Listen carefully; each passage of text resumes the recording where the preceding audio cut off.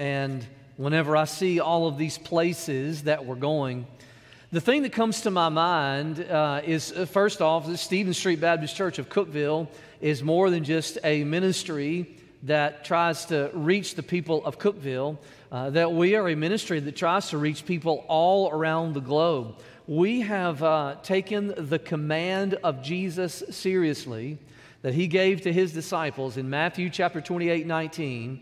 He said, go and make disciples of all nations. It doesn't say just go and make disciples of people in Cookeville, Tennessee, but go and make disciples of all nations. And so if we claim this book as our Bible, if we claim the Bible as the Word of God to us, then we have to say that that's God's command that He has given to us. We have to embrace a cross-cultural, disciple-making type of activity. And so when I think about all these places that we're going next year, Romania and Rwanda and Asia and all these different places in Asia and Pittsburgh and all these different places, the thing that comes to my mind is that when it comes to all of those people, and that represents a lot of people, is that Jesus is worthy of their praise.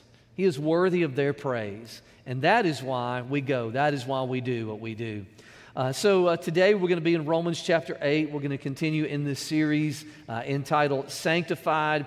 And today I want to talk to you about what it means to be sanctified by the Spirit. I guess you could say this is part 2, Sanctified by the Spirit, part 2. Anytime we start talking about the Holy Spirit, different people think about different things. And the truth is, the Church of God historically has had various theological and doctrinal controversies that we have had to work through together as Christians. During the early parts of Christianity, there were a lot of debates, there were a lot of church councils, and Christians came together and they talked about, for example, things like the Trinity or things like the divinity and the humanity of Christ.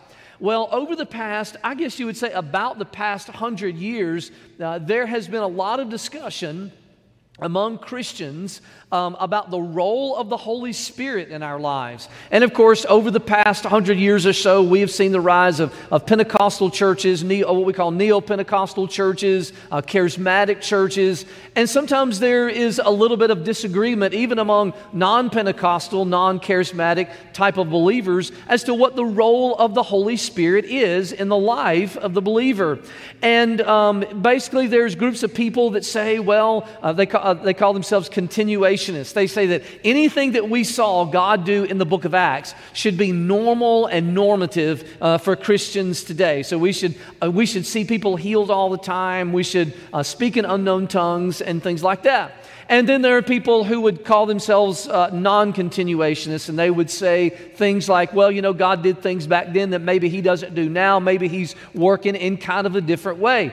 And I find it interesting that anytime that we talk about the Holy Spirit, that sometimes these types of things maybe have a tendency to come up, where we talk about, well, what is the role of the Holy Spirit in my spiritual gift, for example, 1 Corinthians 12. Or people might say, well, what is the role of the Holy Spirit as far as signs and wonders? Should we see signs and wonders in our day in the same way that we saw in scriptural times? A lot of times we talk about the role of the Holy Spirit in worship. Well, as I pointed out last week, in Romans chapter 8, we're really not talking about any of those things. We're really not talking about the role of the Holy Spirit in spiritual gifts. We're really not talking about, continuationism versus non-continuationism. We're really not talking about, the role of the Holy Spirit in worship or anything like that. In Romans chapter 8, this is the chapter that basically speaks about the role of the Holy Spirit in helping us to be godly. Do you know that your spiritual gift is really of no consequence if you're not godly? Do you know that the role of the Holy Spirit as far as doing miracles or His role within worship as we sing, all those different things, all those are really kind of secondary to the role of the Holy Spirit in helping us to be godly. And by the way, just here's a cheat sheet for you. This is not the topic of my sermon today, but one of the primary roles of the Holy Spirit is empowering us for mission. Maybe that should have been the title of my sermon today. Maybe I should have had a sermon today related to that. Those are the two main things that we see that the Holy Spirit does in our life, and He's operative in our life, is it helps us to be godly, and He empowers us to live on mission. Well, today I want to continue to talk to you about how the Holy Spirit works in our heart and works in our life to help us to be godly, to help to sanctify us. Last week when we were in Romans chapter 8, we looked at the first few verses. I guess we looked at the first 8 verses. And I spoke to you about how the Holy Spirit removes condemnation, how the Holy Spirit makes us righteous, and how the Holy Spirit makes us spiritual. He helps us to have a spiritual mind. This is what the Spirit does to help us to find victory in our life as we seek to be godly.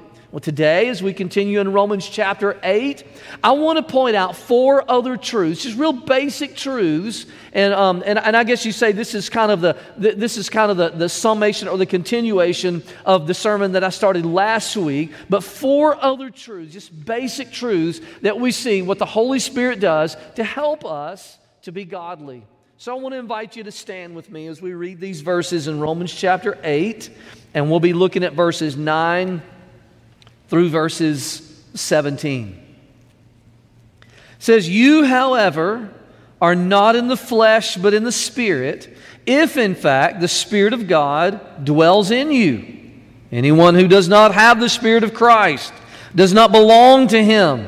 But if Christ is in you, although the body is dead because of sin, the Spirit is life because of righteousness. If the Spirit of Him who raised Jesus from the dead dwells in you, He who raised Christ Jesus from the dead will also give life to your mortal bodies through His Spirit who dwells in you. So then, brothers, we're debtors, not to the flesh, to live according to the flesh. For if you live according to the flesh, you will die. But if by the Spirit you put to death the deeds of the body, you will live. For all who are led by the Spirit of God are sons of God.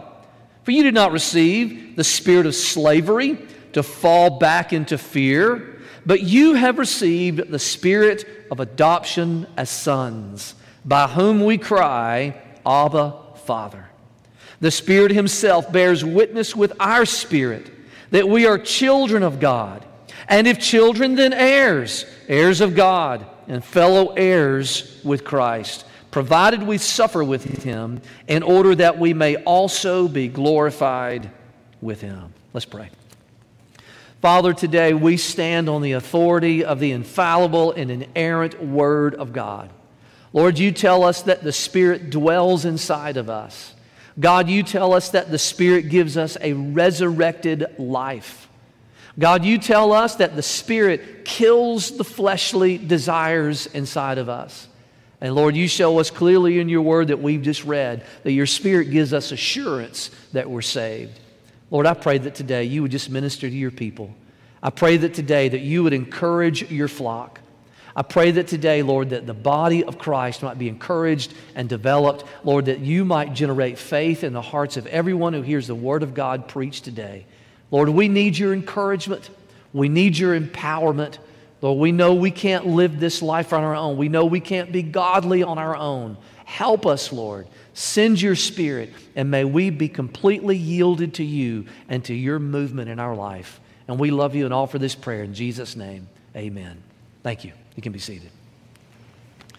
Well, if you didn't notice, the theme of the prayer that I just prayed is the theme of the text that we just read and is the points of the sermon of what I'm going to be talking to you about today, and is what I am praying that the Lord would do in your life and would really show you today in your life.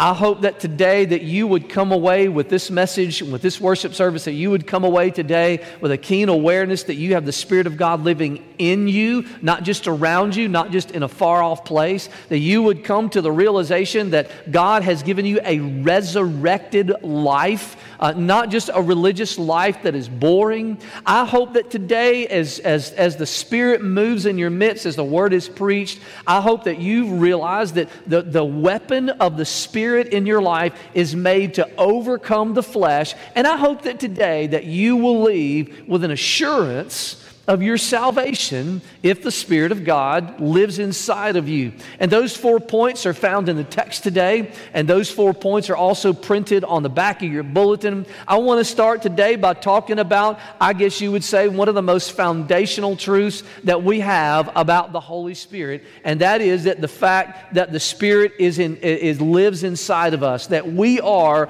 indwelled by the Spirit. We see this clearly in Romans chapter 8, verse 9 through 11. Think about all the times in these verses, and they may have popped out to you whenever I read them, all the times that it talks about how the Spirit, God the Spirit, dwells in you, that He actually lives inside of you.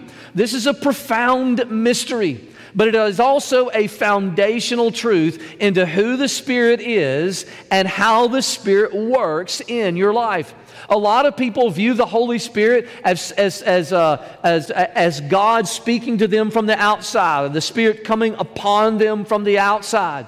And while that might be true initially, before you receive the Spirit comes upon you. The Bible clearly teaches that if you're a Christian, the Spirit doesn't come upon you from the outside, that the Spirit dwells with you on the inside. And we see this repeated all throughout Scripture. And this passage of Scripture that we've read today is no exception. 4 different times it speaks about the Spirit that dwells on the inside of you. Now, this has not always been the case.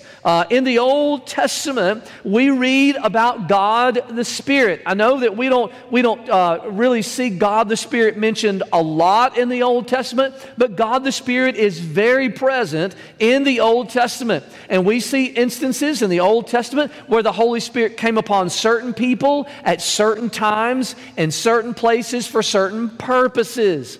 But God promised in the Old Testament that there would be a time that His continued presence would be with His people and that He would actually live inside of His people. And I don't have time to recount all of those instances in the Old Testament, but if you wanted to go back and read Joel chapter 2, we can see a specific prophecy where God said, I'm going to send my Spirit and He's going to live within inside of people. In fact, we even see Joel chapter 2 used on the day of Pentecost whenever Peter, in fulfillment of Joel chapter 2, was filled with the Holy Spirit, and then he preached from Joel chapter 2 in giving an explanation to all the people that saw the disciples filled with the Spirit. Well, Jesus prepared His disciples for this. He told them in John chapter 14 and following, He said, I'm going to send you a counselor. And then that actually happened as recorded, as I just mentioned, in Acts chapter 2 on the day of Pentecost when God fulfilled what He promised a long time ago,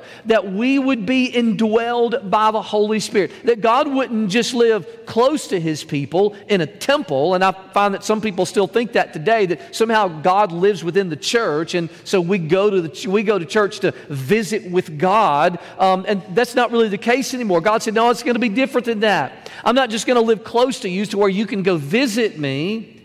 He says, I'm going to come visit you in a way to where I'm going to actually live inside of you and be with you all the time and be present with you. I think it's worth noting that all throughout the book of Acts, every time someone got saved, the Bible says something about the Holy Spirit coming upon people and filling them and indwelling them. And every single time someone has gotten saved since the day of Pentecost, every single time someone has gotten saved over the past 2,000 years, the Spirit of God has come to dwell within that person. Every single time, without exception. You don't get saved unless the Holy Spirit of God comes to dwell within inside of you. This is a foundational truth. There's no such thing as being saved and not being indwelled by the Holy Spirit. I remember when the Holy Spirit came upon me, whenever I believed the gospel, whenever I turned my heart to the Lord, whenever I called upon His name, the Spirit of God rushed upon me. and I was spiritually brought to life. The same thing happened to you the day that you got saved. And because of this indwelling, what we understand, and there's a lot of things that we can draw by implication of the indwelling, but God cannot be closer to you than He is now. God cannot be closer to you than how He has made Himself available to us as a result of the indwelling Holy Spirit. He lives inside of you. Do you know that no other person lives inside of you except you? Do you know as close as you are with people in this world, you may say, I have a great relationship with my spouse. You might say, I have an awesome relationship with my kids. You might say, I have a bond of friendship with someone since childhood. Do you know it is not possible for you to be any closer to God than He has made available to you, and you can be closer to God. You can have an intimacy with God that supersedes the connection that you can have with any other person because of the indwelling Holy Spirit inside of you. And if the Spirit of God lives inside of you, that means that He should have more influence than anyone. He should shape your life more than anyone else. He should control you. He should control your emotions and your thoughts and your desires and your actions more than anyone else, more even than you yourself. The Holy Spirit, because He dwells inside of you, you can have a relationship with God. And whenever you grow in Christ, it's not something that happens from the outside. It's something that takes place from the inside because God lives inside of you. You are indwelled by the Holy Spirit. That really kind of leads to the second thing that we see in this passage, and that is that we are resurrected by the Spirit. Verses 9 through 11 also talk about this life that we have, how we're not in the flesh, that maybe the body is dead, meaning spiritually dead because of sin, but because of the Spirit, we have life. And just as Jesus was raised from the dead, so we can be raised from the dead. Now, this is interesting language, and it can be kind of complicated sometimes whenever the Bible uses examples of like life and death or other examples that we see in Scripture. There's a lot of symbols that the Bible uses. Sometimes the Bible uses a symbol of water. Sometimes the Bible uses a symbol of fire to talk about the Holy Spirit. But then other times we see that the Bible uses different symbols in different ways, and different writers use them in different ways also. And so sometimes whenever we read about this death and life language, sometimes wait a minute, are we talking about physical death and physical life? Are we talking about being spiritually dead? Are we talking about spiritual life? And it can get a little bit complicated, especially whenever you try to cross-reference this with other verses of Scripture that talk about death and life, and you say, well, does it mean spiritually or physically? Essentially, just to simplify this, what this is basically speaking about is this is speaking about how Christ He physically died, He was physically raised from the dead, but He also has a spiritual life. And so the same thing with us, even though we have not been even though we haven't physically died, we can have the same spiritual life that Jesus had. And the same Spirit that brought Jesus back back to a physical life brings us and resurrects us for a spiritual life. It's the same Spirit. It is the life of Jesus alive in you. We celebrate this every Easter. Every Easter we talk about the resurrection of Jesus. The resurrection of Jesus is not just something, His life, his resurrection is not just something that we celebrate that happened 2,000 years ago. It's something that should have taken place in us. His life should be manifest in our mortal bodies. Jesus was bodily raised from the dead, and so we should have a resurrected life. There should be a distinction between you and a person who is not saved. There should be a distinction. And it should be the same distinction between a live human and a dead carcass. There should be a resurrected life that is seen in us, and this is something that the Holy Spirit has given to us. And in some measure and in some fashion, you have experienced this resurrected life. There has been some type of way that it has happened in you and that it is growing in you and that is becoming more real in you, because this is what the Spirit does. We are resurrected by the Spirit. But that's not all. How about this one? There's also a death that the Spirit brings into our life. I just call this being killed by the Spirit. Maybe that's not good terminology. Maybe you've never heard that before. But we for sure see a ministry of the Spirit in our life that brings about death, though not physical death. It brings about a death of our old sinful nature. Look what the Bible says here in Romans chapter 8, verse 12 through 14. It says, "So then, brothers, we are debtors not to the flesh to live according to the flesh. For if you live according to the flesh, you will die. But if by the Spirit you put to death the deeds of the body, if by the Spirit you put to death the deeds of the body, then you will live." So, this talk about that we see in Scripture about the flesh, this is a term that we use a lot. You may use this term about yourself a lot. You know, you get mad and you just say, "Man, I just got in the flesh on that one." Or somebody makes a Facebook post and you just close your computer and you're like, "It just puts me in the flesh." You know, that's an easy one, right? You just get in the flesh over something. You get mad. And we talk about that a lot. It just really put me in the flesh. Well, the flesh is a negative term. The flesh, we see it all the time in the New Testament. When you read the New Testament, you can just put in quotations, the flesh. We see it multiple times in this passage, 3 times in just a couple of verses. We see that term, the flesh, and it's all throughout Scripture. This is a negative term. This describes not necessarily our physical flesh, but it describes all of the bad deeds, the bad thoughts, the evil desires that dwell inside of us. We could just call it the sin nature. That was the term that we used whenever I was in Romans chapter 5 and Romans chapter 6 and Romans chapter 7 especially. It was just our sinful nature. We just call it the flesh for short, because there's something about our sinful nature that's connected to this world and to our physical human bodies. The Bible says that we're not supposed to live or be led by the flesh anymore. That we're supposed to live by and be led by the Spirit.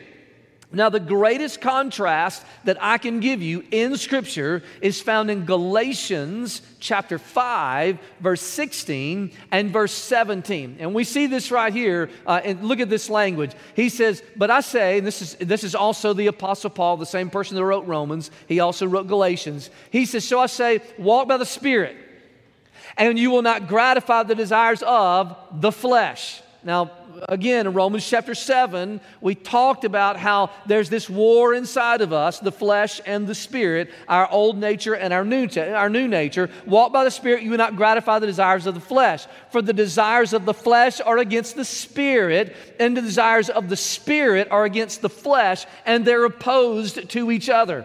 In other words, there is the old you, your fleshly nature, your old desires, your old thoughts, all those types of things that is opposing the Spirit's work in your life.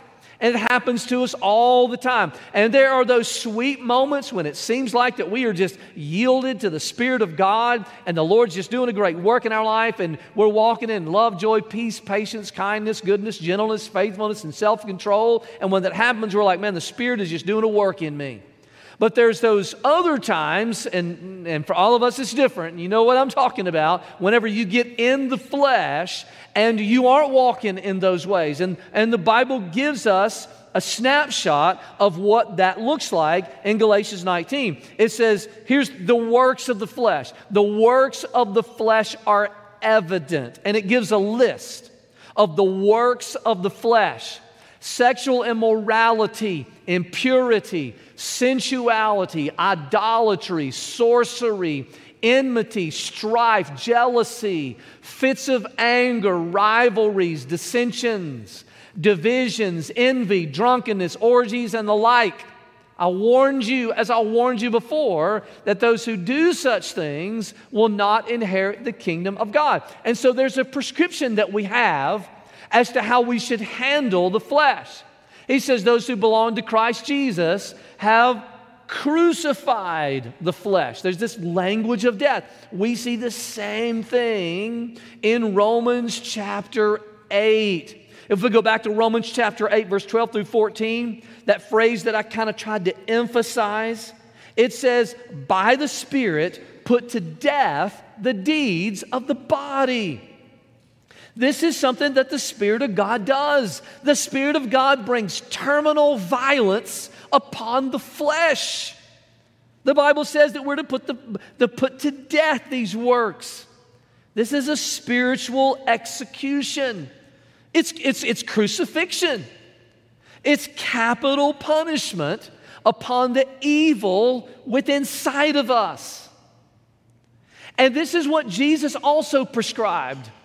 Jesus said, if your right eye causes you to sin, gouge it out. If your right hand causes you to sin, cut it off. And the list of fleshly desires that we read in Galatians is a good start of the things that the Spirit wants to kill in our life. And what a lot of the times what happens is when we read lists like that of things in the flesh that need to be gone, we start thinking, well, I am going to deal with the flesh in my life. I am going to kill these things in my life. But the Bible clearly shows that the weapons that we fight the flesh with is not willpower, but spirit power.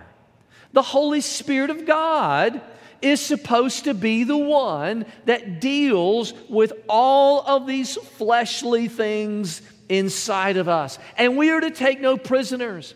We are to unite with the Spirit of God in stamping out and killing by the Spirit all of those things inside of us that are opposed to what God wants for us. After all, how are we supposed to be resurrected by the Spirit and live the life of the Spirit if we're not also putting to death the things that are opposed to the Spirit? And so you see how the Spirit's work of life and the Spirit's work of bringing death to the flesh, that fleshly impulses, that the two work hand in hand.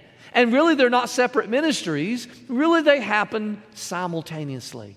So the Spirit indwells us. The Spirit gives us new life. The Spirit helps us to overcome or kill the flesh.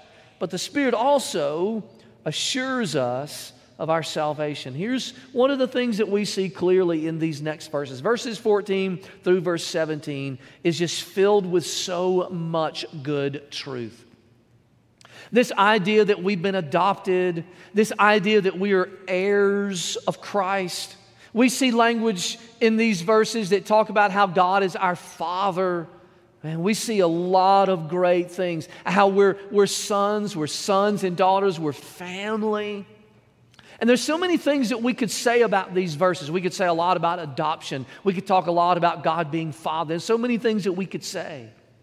But I believe that the core of these verses, of what God is trying to communicate through all of these images of being heirs and fellow heirs and God being Father and us being sons, us being adopted, I believe that the core message that's trying to be communicated here is that the indwelling Spirit of God that gives us life, gives us victory, that removes sins of our life, the indwelling Spirit of God gives us assurance that we're saved.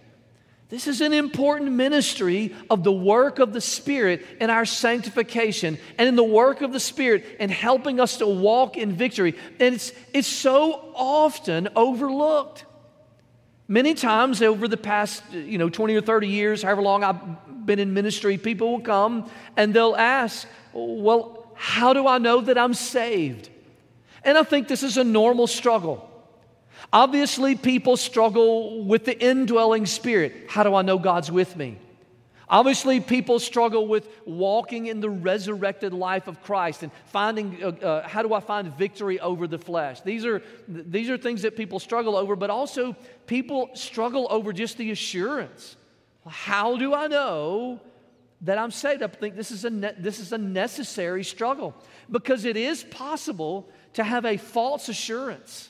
And this is very dangerous. I believe that, in my opinion, the scariest verses in all of the Bible are found in Matthew chapter 7, verse 21 through verse 23. And these are people who had a false profession, and they had false assurance. And you've seen these verses before. It says, not everyone who says, in other words, not everyone who confesses with their mouth, not everyone who says, Lord, Lord, will enter the kingdom of heaven, but the one who does the will of my Father in heaven on that day, the day of judgment, or the day of their death, or the day that they're about to be cast into hell. On that day, they'll say to me, well, Lord, Lord, did we not prophesy in your name and cast out demons in your name and do mighty works in your name? And then I will declare to them. These are words that no one ever wants to hear. I will declare to them, I never knew you. I never knew you. It's not that you were saved and now you're not saved anymore. He's like, I never knew you. And he's going to say, depart from me, you workers of lawlessness. There is a false assurance that exists among people, and Jesus has pointed them out. So how do we know if we're saved? How do we know? What gives us that assurance? And first, there's some things that can't give you the assurance of your salvation. First off, it cannot come through church declaration. We can't tell you that you're saved. We cannot give you an official notice or an official, notarized piece of paper that says you are now saved. Now, there are some groups of Christians that do believe that. They believe that because you're connected to the church, that God's grace is dispensed to you through things like church sacraments. We don't believe that. We don't believe that it can happen through church declaration. We don't believe that you can find assurance of your salvation through church declaration or through family affiliation. A long time ago, your parents might have told you that you were saved. But unfortunately, you can't find assurance that way. You cannot personally find assurance just because you're connected to your family. I pray that my children would never, ever think that they're saved just because their daddy is a preacher and just because they've been Southern Baptists 9 months before they were born. I hope that they would never find assurance in those two things. It also cannot come through just believe theology. Oh, just believe. Oh, you just believe, just believe. Listen, even the demons believe. It can't be through that. It also can't come through analyzing my behavior. Well, I'm a moral person. Well, look at me. I do nice things and I'm a moral person. I'm good. Hey, guess what? I believe the right things. Well, I grew up in a Christian home. You know what?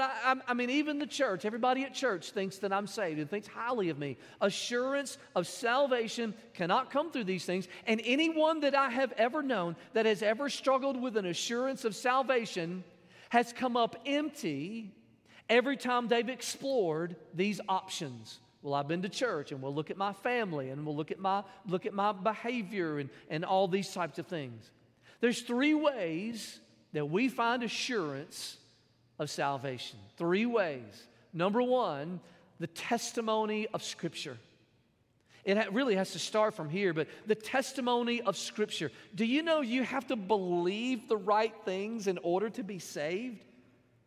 If you don't believe that Jesus is the only way to God, you can't be saved. If you don't believe that Jesus was God and that only through Him and His sacrifice and His death on a cross and through faith in Him and confessing His name and belief in the resurrection and calling upon His name and faith, and if you don't trust in God's Word and have the testimony of Scripture as the primary thing, you'll never be able to find assurance. You have to have the testimony of Scripture, and then you have to have the evidence of a changed life. This is a personal testimony. You have to have a personal testimony. You have to know that there was something that happened to you. That day that you called upon Jesus and it was real in your life. And as a result of that, there is a change that is taking place in your life. You are being sanctified and the Spirit of God is growing you and you are becoming more godly. The change from within, this desire that you have for the things of God. These are the first two things that we look at. The testimony of Scripture. What does the Bible say about you and your life, and has all of it happening? Are you believing the right things? Are you trusting in the right things? The evidence of a changed life, it can't just say it in the Word. It has to be something that is, in fact, real in you. And then to my point, to this passage, to what I believe that God's Word is saying here, there is an inner testimony. There's the testimony of Scripture, there's your personal testimony, and then there's the inner testimony. There's the inner witness of the Holy Spirit of God. And this is what's meant in this Scripture whenever it says in verse 16, it says, the Spirit Himself bears witness with our spirits that we're children of God. The Spirit Himself bears witness with our spirits that we're children of God. This is what it means to be assured by the Spirit. Look at verse 15 and look at verse 16 in these verses. There's something inside of us. Now, can we go back to that slide? Verses 14 through 17. There's something inside of us that cries, Abba, Father. Abba, Father. This is not just something that we say with our mouth. There is something in our heart, something inside of us that cries, Abba, Father. You and God have a family connection, and you know it because of the Spirit that lives inside of you. You see, there's a special relationship that we should have with our children. Now, I know in earthly relationships, it's not perfect. But in the ideal earthly relationship, there should be a bond that parent and child should have. There should be a bond to where when father relates to son, like he needs to, that something inside the son knows that, or daughter, and it'll just say child, something inside of that child knows that that parent is treating me differently. That parent is treating me different than all other children in the world. I think I probably treat my children different than I do your children. I have a special relationship with them, and I hope and I pray that my children feel it and know it. That there's something inside of them. Whenever they look at me, it's not just preacher, it's not just pastor, it's not just man, it's not even just man of God, it's not just, a human person, but there's something inside of them that says, Daddy. And this is what the Spirit of God does in your life. When you think about God, this connection that you have with God, there's something inside of you that says, Daddy. Not just God, but a family connection that is real, an inner witness, an inner testimony in which the Spirit of God testifies with your spirit that you're children of God. Here's some other verses for you. 1 John 5:10. Whoever believes in the Son of God has the testimony in himself. You see, full persuasion and assurance doesn't come from someone telling you that you're saved. Full persuasion and assurance comes from the inner witness of the Holy Spirit. This is why I don't tell people that they're saved, because I don't believe it's my job. I don't believe that I'm the Holy Spirit. I don't believe that I can tell people that they're saved. Now, I can tell people maybe when they're not saved, like if they're not believing the right things or they haven't been born again. Maybe, but as far as telling people that they're saved, I can tell people how to be saved. I can tell people what it looks like to be saved. I can challenge people to be saved. But do you know if the Spirit of God hasn't told you, if you don't have that inner witness, that inner assurance, if the Spirit of God hasn't bore witness with your spirit, then I don't want to give you a false assurance. I don't want you to one day stand before the Lord and the Lord say, "Depart from me, you workers of iniquity, I've never knew you." But do you know, if the Spirit has told you that you're saved, you know nothing that I say really matters. You would never be able to convince me that I'm not saved. You would never be able to come to and convince me that I'm not born again, because I've seen the witness of Scripture, I have the personal testimony, and the Spirit of God lives inside of me and has testified that I am His child, and there's something inside of me that cries, "Abba, Father." 1 John chapter 3, verse 19 through 21. "By this we shall know that we are of the truth, and reassure our heart before Him. For whenever our heart condemns us, God is greater than our heart, and He knows everything. Beloved, if our heart does not condemn us, we have confidence before God." You know, I love what Jesus said. He simplifies it for us. John chapter 10, verse 27. "My sheep hear my voice, and I know them, and they follow me." Jesus is so good at making it. I love the way that Jesus puts the cookies on the bottom shelf for us. He says, "My sheep hear my voice, and I know them, and they follow me." Do you have the Spirit of God?